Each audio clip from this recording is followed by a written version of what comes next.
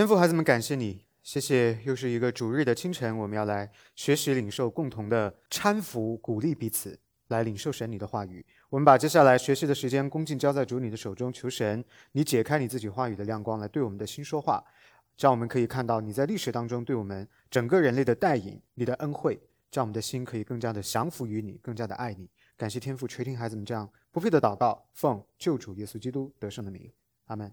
今天我们要看三位都是中世纪非常重要的哲学家，但是他们都不是基督徒，他们的观点很多的想法也非常的有趣。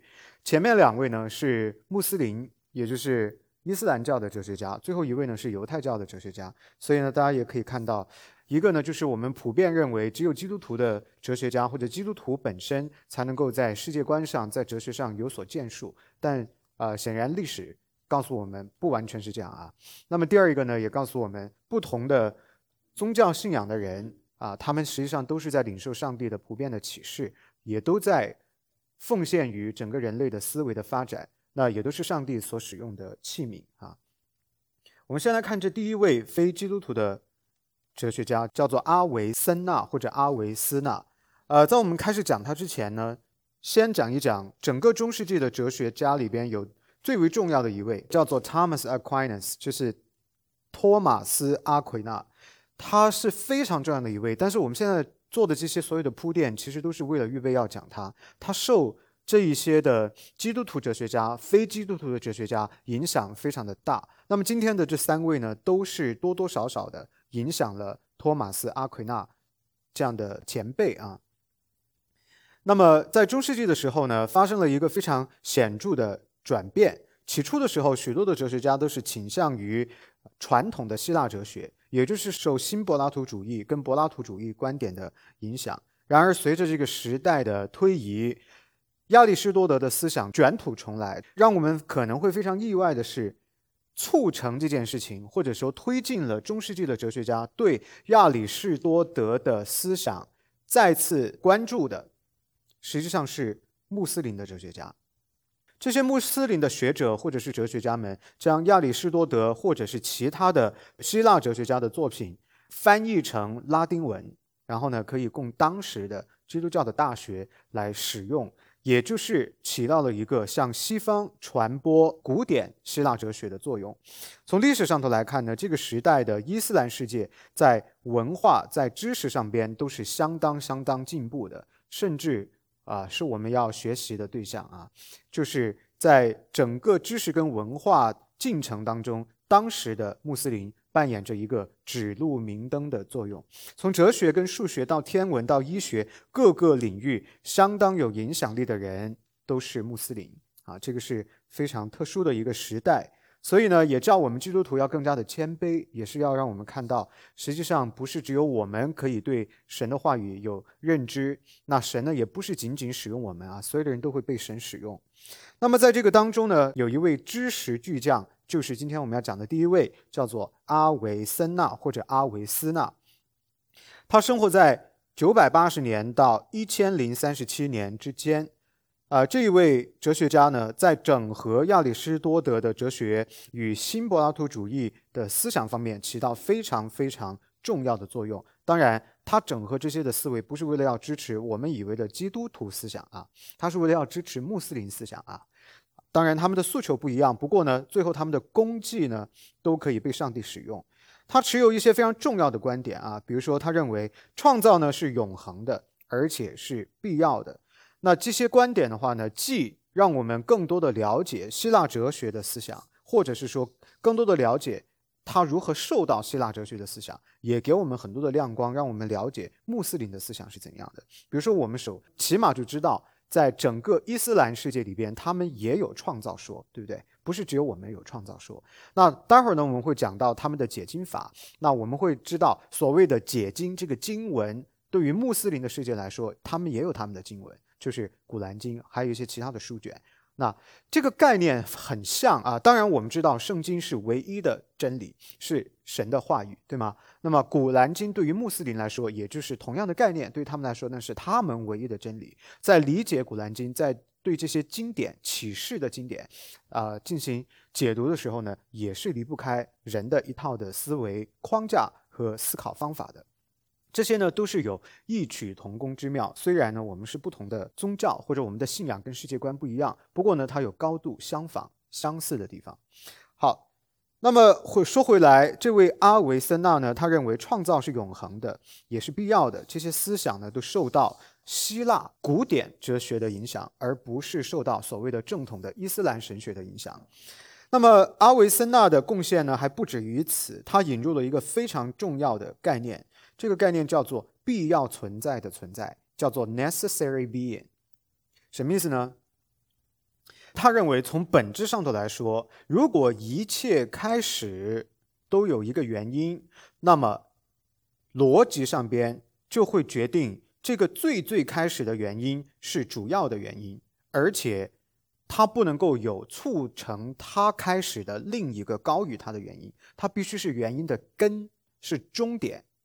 如果还有一个使它存在的原因，那么那一个使它存在的原因才是根源。所以也就是说，他推导到了逻辑的边界。他认为，如果一切有一个终极起因、终极起点的话，那么从逻辑上头来说，这个终极的起点就必须是必存的，而且是主要的，而且它必须是自存的，不能够是被造的。它是一个必须要首先存在的存在，才可以使其他一切的存在而存在。因此呢，它发展出来这样的一个概念叫 necessary being。 这个想法非常深刻地影响了阿奎那的宇宙论的论点。那么我们在座的各位弟兄姊妹，我们基督徒的观点跟他的这个理解有没有相似的地方呢？对我来说，我也是这么理解的。神的存在就是从他的启示当中，他告诉摩西的，我是自由拥有。自由拥有怎么翻译呢？就是 I am being， 就是我就是存在。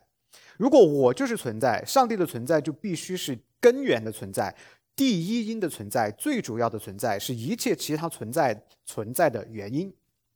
所以它是自存的，因此上帝的存在必须不能够是被造的，它不能够是另一个存在的结果，而是一切其他存在的原因。从这一个角度来说，这个阿维斯纳的观点和我们圣经所启示的整个的起源逻辑上边是完全一致的，对吗？那么实际上我们上个礼拜天讲到了预设论，大家还记得吗？预设论为了要使所有的陈述我们现在看见的，我们嘴巴所说的，我们所思考的东西有实质的意义，而且是成立的意义，那么你就必须要预设这个陈述当中使其真实和有效的其他的一些的条件。这些条件必须要首先存在，虽然它是隐形的，在你的陈述当中它并不能够被表述出来，但是如果没有这一些预先存在的存在是合理且必要的存在，那么你所有做的陈述就是没有意义的。所以你看阿维斯纳的这一个必要存在的存在，实际上是不是就是一个预设论呢？它预设要有一个一切存在的起头，它必须要先存，而且它不能够是被造的，对吗？所以这就是预设论。那我们在认识上帝的时候，是不是可以用预设论来解释这些问题呢？是的，你只要一明白了预设论之后，很多的哲学的思想都可以用它来反驳，而且呢，你就找到了一个捷径。很多的这个 arguments 都是叫举一反三从预设论就可以解决了。好，这个呢是第一个阿维斯纳所提出的 the necessary being 这个跟我们呢是非常靠近的。第二一个，阿维斯纳引入了一个将产生深远影响的两个东西之间的区别，一个叫做存在，一个叫做本质。当我们在解释这个存在和本质的区别的时候，跟古典希腊哲学三大家的思想是非常相似的。你看他解释什么叫做本质呢？他说本质呢就是指某种事物固有的性质或者是品质。那么要回答的就是这个东西是什么，就是它的本质。如果你对一个东西进行描述的是它是一个什么样的东西的时候，那么你就是在描述它的本质。比如说人是什么，你就要对人进行描述。当你可以对一个东西进行它是什么的描述的时候，就表明这个东西存有本质。我们如果用英文来回答，就是 whatness， 就是它是什么，什么就是 what 后边加上 ness， whatness。然后呢，他进一步的说，什么又叫做存在呢？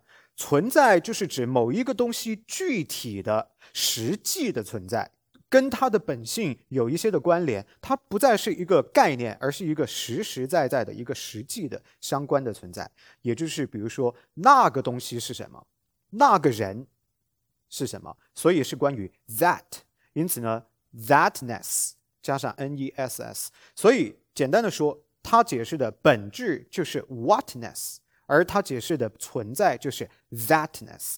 那么跟我们以前讲过的古典哲学里边三大家的思想非常的像，对不对？也跟我们上个礼拜讲到的一个概念很像，叫做 universalism， 普世性，概念的存在，普遍的存在，以及 particular， 具体的存在，这一个东西的存在。比如说我们讲红色，红色是一个概念，对吗？但是如果我讲红绿灯里边的那个红色，那个灯它就是一个具体的红色的表现的方式。所以这个就是 whatness 跟 thatness 很类似的地方，不过呢它是换了另外的一种说法。那么给大家举一个例子哈，比如说天马，就是长翅膀的马。那天马存不存在呢？就是这个 particular 或者叫本身 thatness 存不存在？那一个天马，具体的一个天马存在吗？并不存在，因为它是一个神秘的物种，这是我们想象出来的。长了翅膀的马是在我们的文学作品啊，在我们的想象当中存在的，对吗？所以它本身并不具有真实的存在，现实当中是找不到的。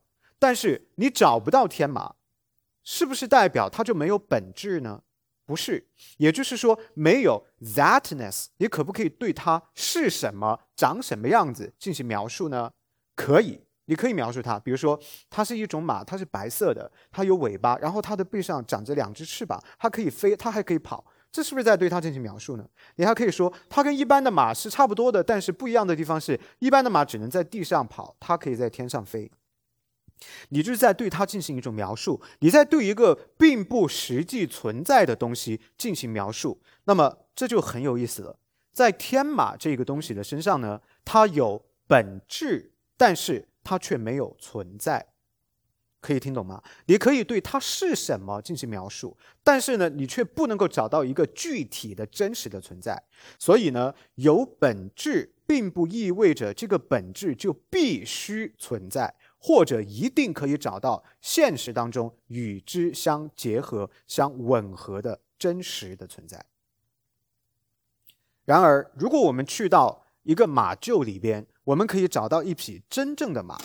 这一匹真正的马的身上呢，我们既能够看到它有本质的存在，也就是我们讲的 horseness， 是不是？它是一只 horse， 在这个 horse 里边有马性，这个性质在它的身上是存在的。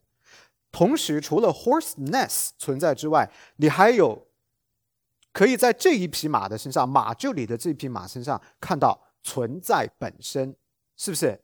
就是它真的存在，它是一个 that horse， this horse 是一个真实的存在。你可以加上英文语法里边的一个定冠词给它 ，the horse 是这一匹马，对不对？所以呢，我们看到什么叫做真正的存在呢？对于阿维斯纳来说，是既有本质，又有与本质相结合的存在才是真实的存在，真正的存在。这个呢是他的第二个在哲学上边很重要的一个贡献哈，就是区别什么是存在，什么是本质。最后，阿维斯纳的第三个主要的贡献呢，叫做非矛盾法则。这个呢其实也是受希腊哲学的影响。之前呢我们其实已经讲过的，我忘记是谁了，待会儿大家可以帮我回忆一下。他提出了一个非常有创意的一个论证的方法。我先解释一下什么叫做非矛盾法则，叫做 the law of non-contradiction。 意思就是说，没有一个陈述可以同时既是真的又是假的，明白吗？比如说我现在说我看见我眼前坐着人类，那这个陈述的话对我来讲就是真的，它不能够同时又是真的，同时又是假的。或者呢，他说任何事物都不能够在同一个时间是某一种事物，然后呢又不是那同一个事物。比如说，如果我说我的手中拿着纸张，那么这个纸张它就必定要跟我的描述一致，它不能够是 let's say 树叶，它必须是纸张，它不能够既是纸张，然后它又不是纸张，那这个呢就矛盾了。所以呢他说非矛盾法则，这个其实就是受希腊哲学的影响啊。什么叫做真实呢？就是真的有一只猫坐在地毯上，而如果是一只狗坐在地毯上，那么这个就叫非真实。如果真的有一只猫是坐在那个地毯上，而我陈述的跟我所看见的是一致的，这就叫真实。但如果我所陈述的跟我所看见的是不一致的，是矛盾的，那就叫不真实。这个呢是受希腊哲学的影响，非矛盾法则。基于这样的一个认知啊，阿维斯纳呢做了一个非常有趣的论证，在你们的大纲当中有这么一段引用是他写的啊，我读给大家听一下。他说 Anyone who denies the law of non-contradiction should be beaten and burned until he admits that to be beaten is not the same as not to be beaten, and to be burned is not the same as not to be burned. 什么意思？他说翻译过来中文，他说任何否认非矛盾法则的人都应该被鞭打，然后被烧死，除非这个人承认被打和不被打是不一样的，被烧和不被烧是不一样的。是不是很有道理呢？如果一个人否认非矛盾法则，我被打了和我没被打就是同一回事，因为它没有区别。那我被烧了和我不被烧也没有任何区别，因为被烧跟不被烧之间不存在矛盾之说。所以一个人如果否认非矛盾法则，他就应该被打，因为被打跟不被打没有区别。他就应该被烧，因为被烧跟不被烧对这个人来讲是没有差别的。所以他用这样的一个例子来证明什么呢？相反的事物之间是有区别的，你不能够同时说一个东西既是这个又不是这个，你不能够描述一个真理既是真理又不是真理，对不对啊？所以这个是很有趣的啊。那么他对哲学呢，整体来看是持一个肯定的态度的。实际上呢，他是非常的支持伊斯兰教、伊斯兰的理论，然后呢，他因为支持伊斯兰呢，也非常的embrace 或者叫宣扬或者是主张亚里士多德还有新柏拉图主义的一些的观点，也受到他们的影响。好，这个是第一位啊，我们要认识的叫做阿维斯纳。第二位穆斯林的哲学家叫做阿维罗伊，生活在1126年至1198年之间。阿维罗伊呢，其实不是他的真的名字，只是他的拉丁文的翻译过来的化名。那阿维罗伊呢，也是一位综合论者。什么叫综合论？就是指神学跟哲学的态度，它是用综合的，两个是融合的这样的方式来看待。他对哲学呢，也是抱持一种肯定的态度，并且也尝试要将亚里士多德的哲学，特别要跟伊斯兰神学来融合。他认为亚里士多德是所有哲学家当中最为伟大的一位，他也写了大量的关于亚里士多德的著作的评论。那么这个就很有意思哈。实际上你会发现，在中世纪你怎么样想要出名，或者是说想要成就自己的一番这个学术的事业啊，其实有一个捷径，就是撰写亚里士多德的评论你就可以很快的水涨船高，因为亚里士多德对中世纪的影响非常的大。那么他对神学跟哲学之间的关系呢，有一个非常有趣的看法。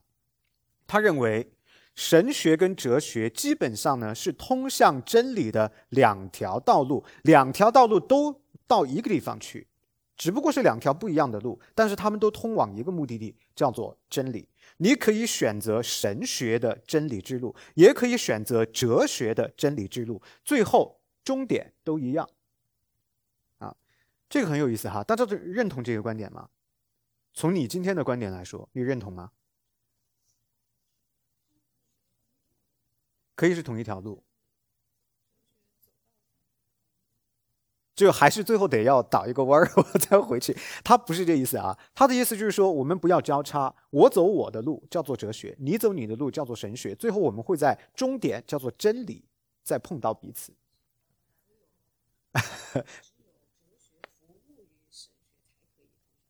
哎呦，厉害啊！我也是这样的观点啊，我也是这样的观点。我认为是不同的啊，因为如果大家回应上个礼拜天我们讲到的，哲学所依靠的跟神学所依靠的完全是不同的源头或者是素材。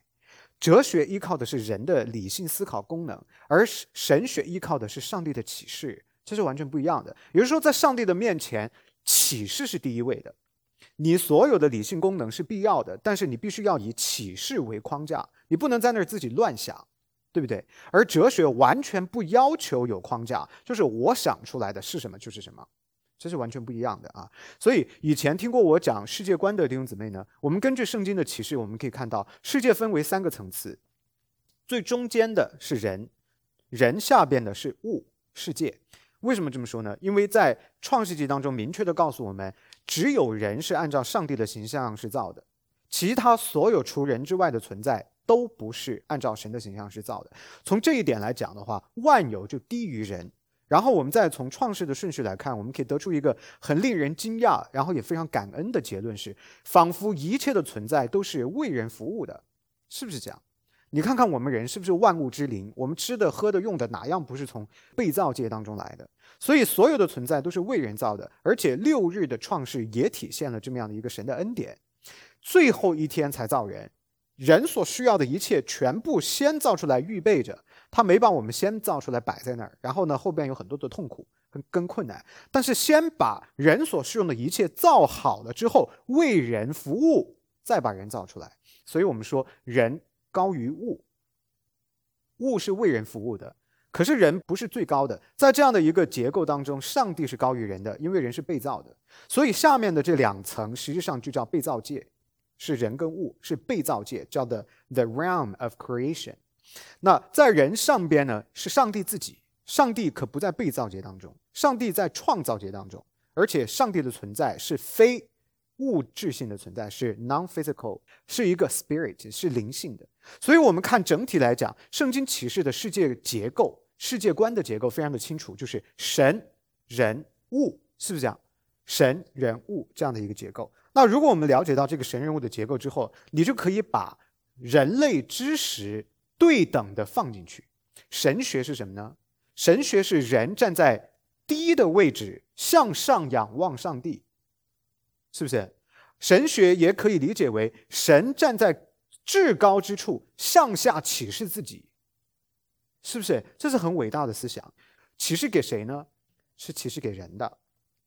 而人呢，就应该要站在更低的位置，在神的下边抬头仰望，领受启示，对不对？然后领受启示了之后要干嘛呢？要荣耀神，使自己成圣，然后还要管理万有。3个阶层你是不同的，有任务的，上帝是交托了任务给你的。那么哲学放在哪里呢？就是中间这一层。当人向上仰望的时候，就产生神学；当人平行看自己的时候呢，就是用头脑思考头脑的时候，就产生哲学。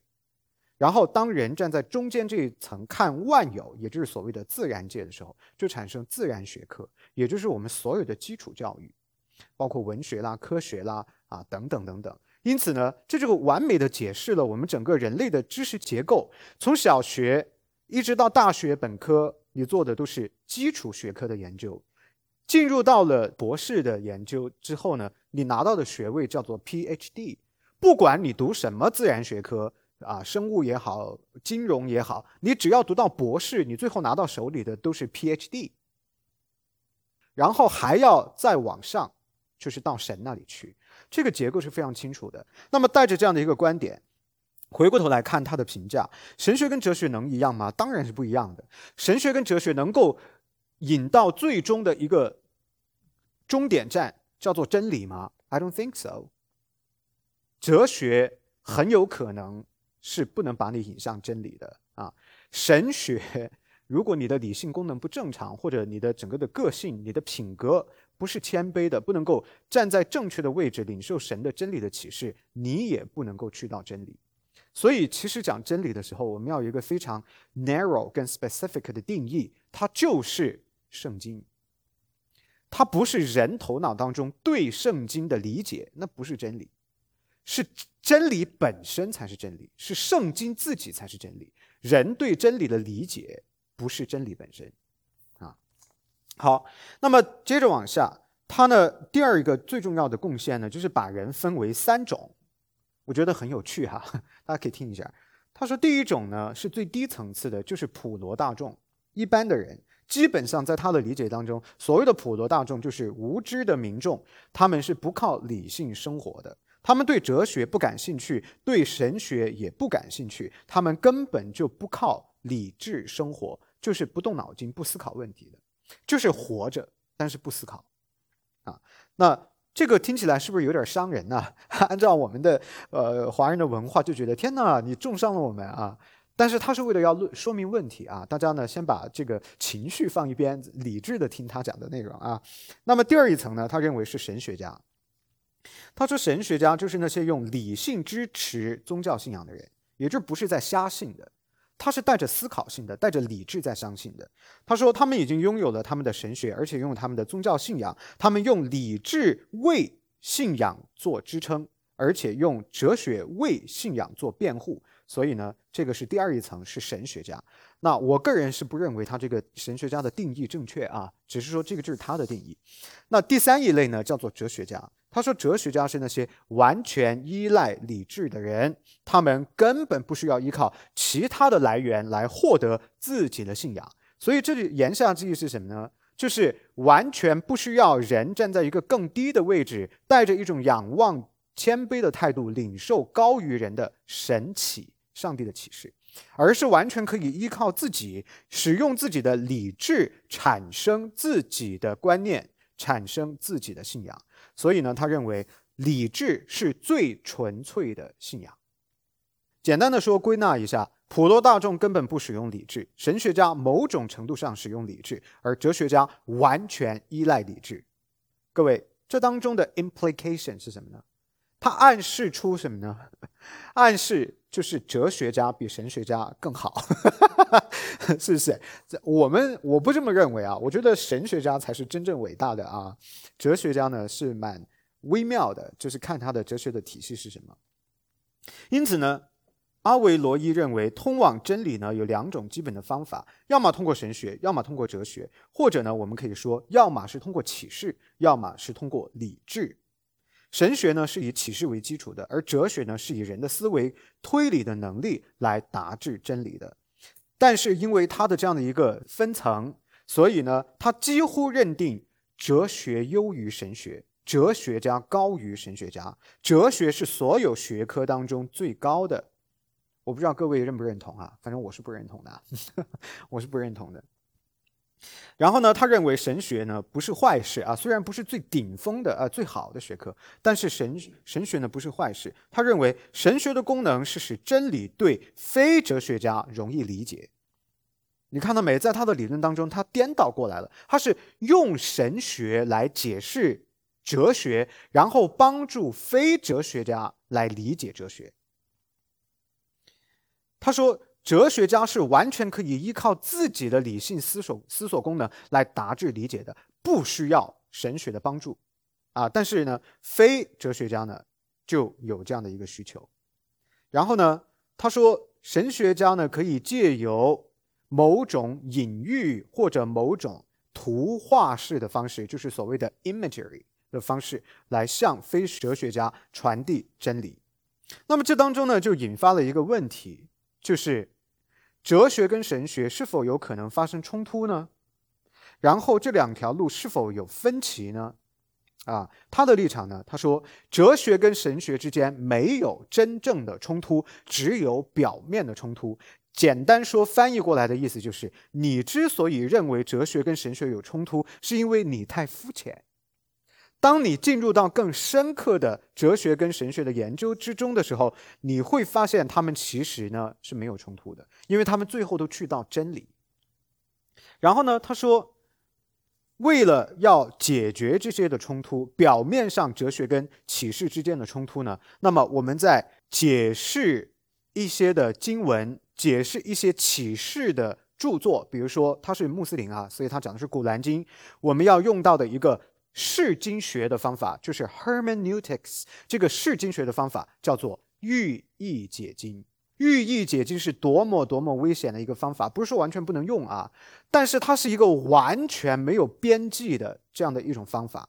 所谓的寓意解经呢，就是用一些隐晦的、不太清晰的、不太明确的方式来解释文字之下所可能含有的次等的意思 （secondary meaning）。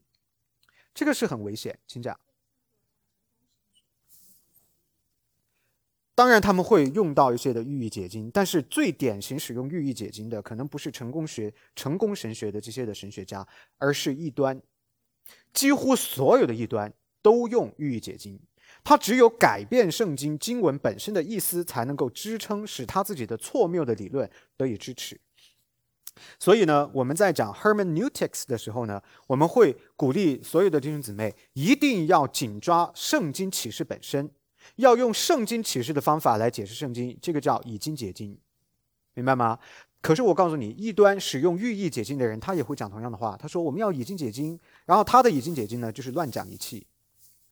然后呢，他说为什么我们要用寓意解经呢？就是为了要用寓意解经的方式来避免哲学跟神学上边的矛盾。大家看到这个出发点本身就已经错了。你为了要避免矛盾而使用一种方法，而不是按照启示的要求使用一种方法，这是不是就变成了以人为本呢？不是以神为本啊，很危险的。因此呢，他说，如果你按照字面的意思去读《古兰经》的话，你就会遇到冲突；但如果你可以用寓意解经的方式，用比喻解释的方式，你就不会在解释《古兰经》的时候遇到跟哲学的冲突。你会发现啊，很有意思啊。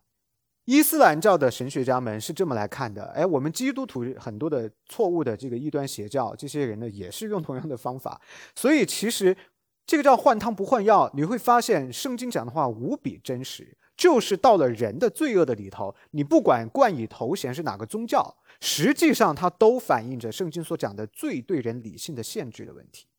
你如果不能够紧抓真理，按照神的方式去理解，你就会变成用我的方法来解释啊，这很危险的，很危险的。好，那我们看到啊，这种二元论，也就是神学哲学都可以通向真理的这种想法呢，被后来他的跟随者、他的护拥者们发展成为了一个更为激进的立场——双重真理论。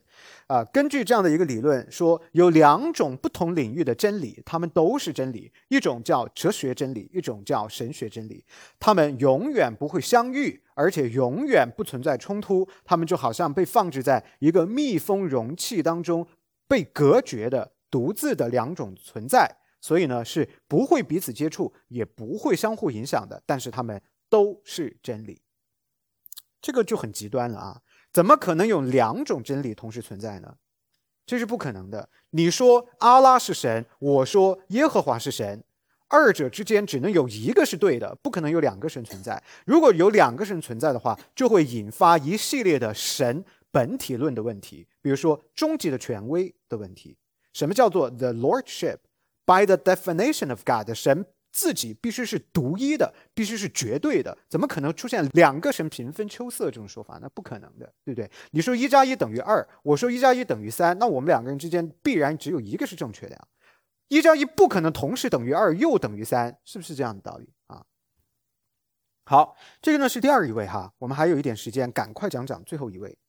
最后一位犹太的哲学家叫做摩西梅蒙尼德，他生活在1135年至1204年之间，他是犹太学者梅蒙尼德，这个是他的拉丁文的化名。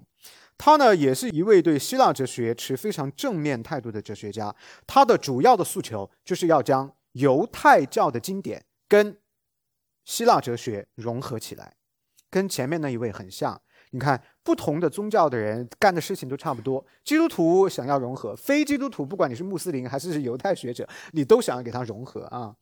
那么这一位摩西呢，通过阿拉伯学者，也就是穆斯林学者、哲学家的翻译跟评论，学习到了亚里士多德。然后呢，他反过来又影响了阿奎那，在理性跟信仰方面成为了一个很大的影响。主要讨论的就是理智跟信仰要怎么样关联啊？他们之间的关系是什么？阿奎那呢，也给这个摩西梅蒙尼德取了一个绰号，称他为 Rabbi 拉比。拉比大家知道什么意思哈？就是学者啊，专门教圣经摩西五经的叫做拉比，那尊称他就把他叫做拉比。圣经当中有没有人把耶稣基督叫拉比呢？有的，因为他非常的渊博，他讲了很多旧约的，说你们听到有话说，但我告诉你，他做的什么工作呢？纠正错误的对旧约摩西五经的教导。所以基于他的这样的一种渊博的教学，那么他的门徒们呢，尊称他，就把耶稣叫为拉比。这个在犹太教的世界里边，就是一个对摩西五经相当熟悉、有相当见解的人，是一个智者，是一个知识的巨人啊，才可以叫拉比。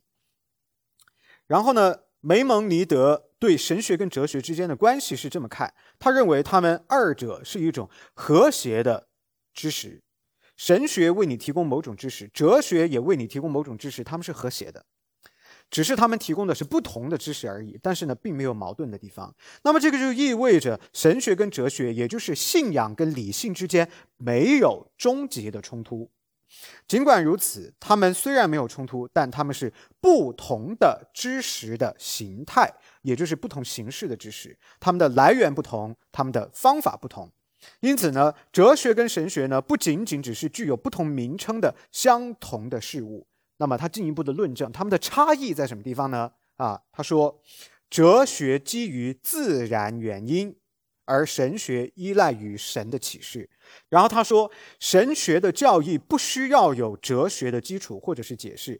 他说你可以通过哲学来论证它，证明它，如果你可以做到很好，是更好的，但是不要为了使你的神学合理，符合你的理性思考的能力，你就故意的要用哲学去论证神学。他说这个是不需要这么做的。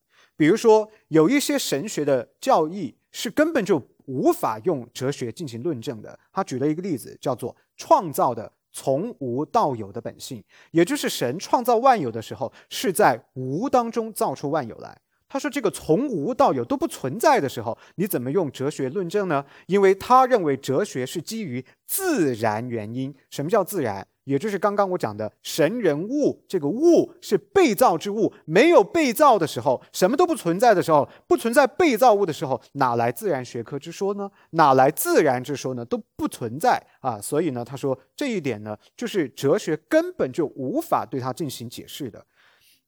那么在这里呢，梅蒙尼德实际上呢，就跟亚里士多德拉开了一些距离了啊。他虽然很尊敬亚里士多德，但是呢，因为亚里士多德否认创造说，他是否认任何的创造说啊，还不要说是从无到有的创造，所以呢，他就表现出跟亚里士多德的一个差异来。然后呢，他说我们是不需要从哲学去论证它的，可以基于启示来持有它，相信它，也就是基于神的话来相信它。大家看到啊，他虽然是犹太学者，但是他读的起码我们知道摩西五经里边有创世纪吧，所以他在创世纪对于创造之说肯定跟我们基督徒是一样的，对不对？所以呢，跟我们呢就比起穆斯林呢要更加的靠近一点啊。因此呢，梅蒙尼德跟刚刚我们讲到的第二一位叫做阿维罗伊的这个立场就是不一样的。阿维罗伊坚称任何的神学真理都必须要通过哲学论证去证明它，但是呢，这个梅蒙尼德就否认这一点。同样的，这样的一个跟刚才的那一位有一点类似的地方，就是摩西这一位人呢，他的整个的观点，他是犹太教的背景，也影响了他对阅读启示的方法。他主张呢，要将信仰跟理性之间任何明显的冲突，通过寓意性的解经来化解。这个呢，跟刚才的第二位很像。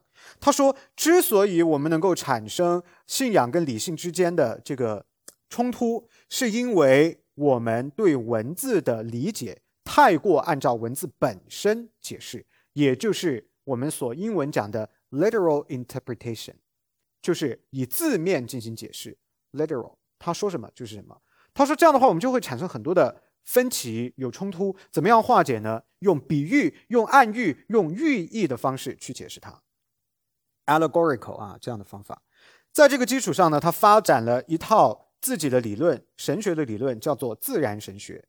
自然神学呢，是基于自然原因或者对自然启示的自然反应的神学。所谓的自然神学呢，基本上可以这样解释，就是关于你可以知道的一切跟神有关的，除了特殊启示之外的所有的神学。特殊启示跟自然启示是不一样的，也就是说，除了特殊启示你不能知道，通过自然神学你是完全可以知道的。那他强调说，自然神学不是远离启示，因为自然启示是启示的一种，所以还是需要神的话的。然后呢，他说自然神学呢，是你仅仅通过理性，通过对自然的反应就可以知道关于论证上帝的神学，就是有一点把哲学和神学融合起来。为什么呢？因为他强调的自然哲学是通过使用理智 reason， 你通过理性就可以认识的。所以呢，他说任何关于上帝存在的论证都不需要依赖于圣经所说的，只有特殊的启示才要依赖于圣经的启示，但除此之外都可以通过理智，也就是哲学去认识神。是不是有一点问题了？最后一点要讲一下，就是他所讲的负面神学，其实我们以前都已经讲过了，叫 negative theology， 就是说我们人呢是不能够说上帝是什么的，只能够说上帝不是什么。比如说上帝不是人，上帝不是物质性的存在。他认为我们可以说上帝存在，但不能够确切的说上帝是一个什么样的存在，我们不能够对上帝的本质是什么进行描述。这个就回到了第一位今天讲的本质跟存在的那个定义。本质是 whatness， 而存在是 thatness。 上帝存在，但是我们不能够对他是什么样的神 what is God 进行描述。 OK， 那就讲完了哈。综合来看，今天讲到的3位非基督教的中世纪的哲学家，在很多方面都是相似的。第一，他们都支持哲学跟神学的融合，特别的支持亚里士多德的哲学。第二，他们呢或多或少的将哲学跟神学既相互关联，彼此和谐，又同时定义到他们之间的差别。然后最后还有一点，这3个人都深刻的影响我们下个礼拜要讲的这一位托马斯·阿奎那。 OK， All right, that's it. Let's pray. 我们来祷告。天父，感谢你给我们这样的机会，来帮助我们更深的来认识，透过历史当中的这些重要的神学家、哲学家，我们可以更深的知道人思考和认识你的过程。我们也可以带入到我们的生命当中，让我们看到我们的思想、我们的思维在什么地方是需要更新，是需要回到你真理的面前的。求神在我们的心中来做这样的工作，叫我们整个人，无论是理智，无论是情感，无论是意志，还是我们的身体，都能够完全归回真理，领受你的启示，在你的面前有一个谦卑的样式。感谢天父，求你用你的真理使我们成圣，帮助我们。感谢天父垂听孩子们这样不配的祷告，奉救主耶稣基督得胜的名，阿们。谢谢各位。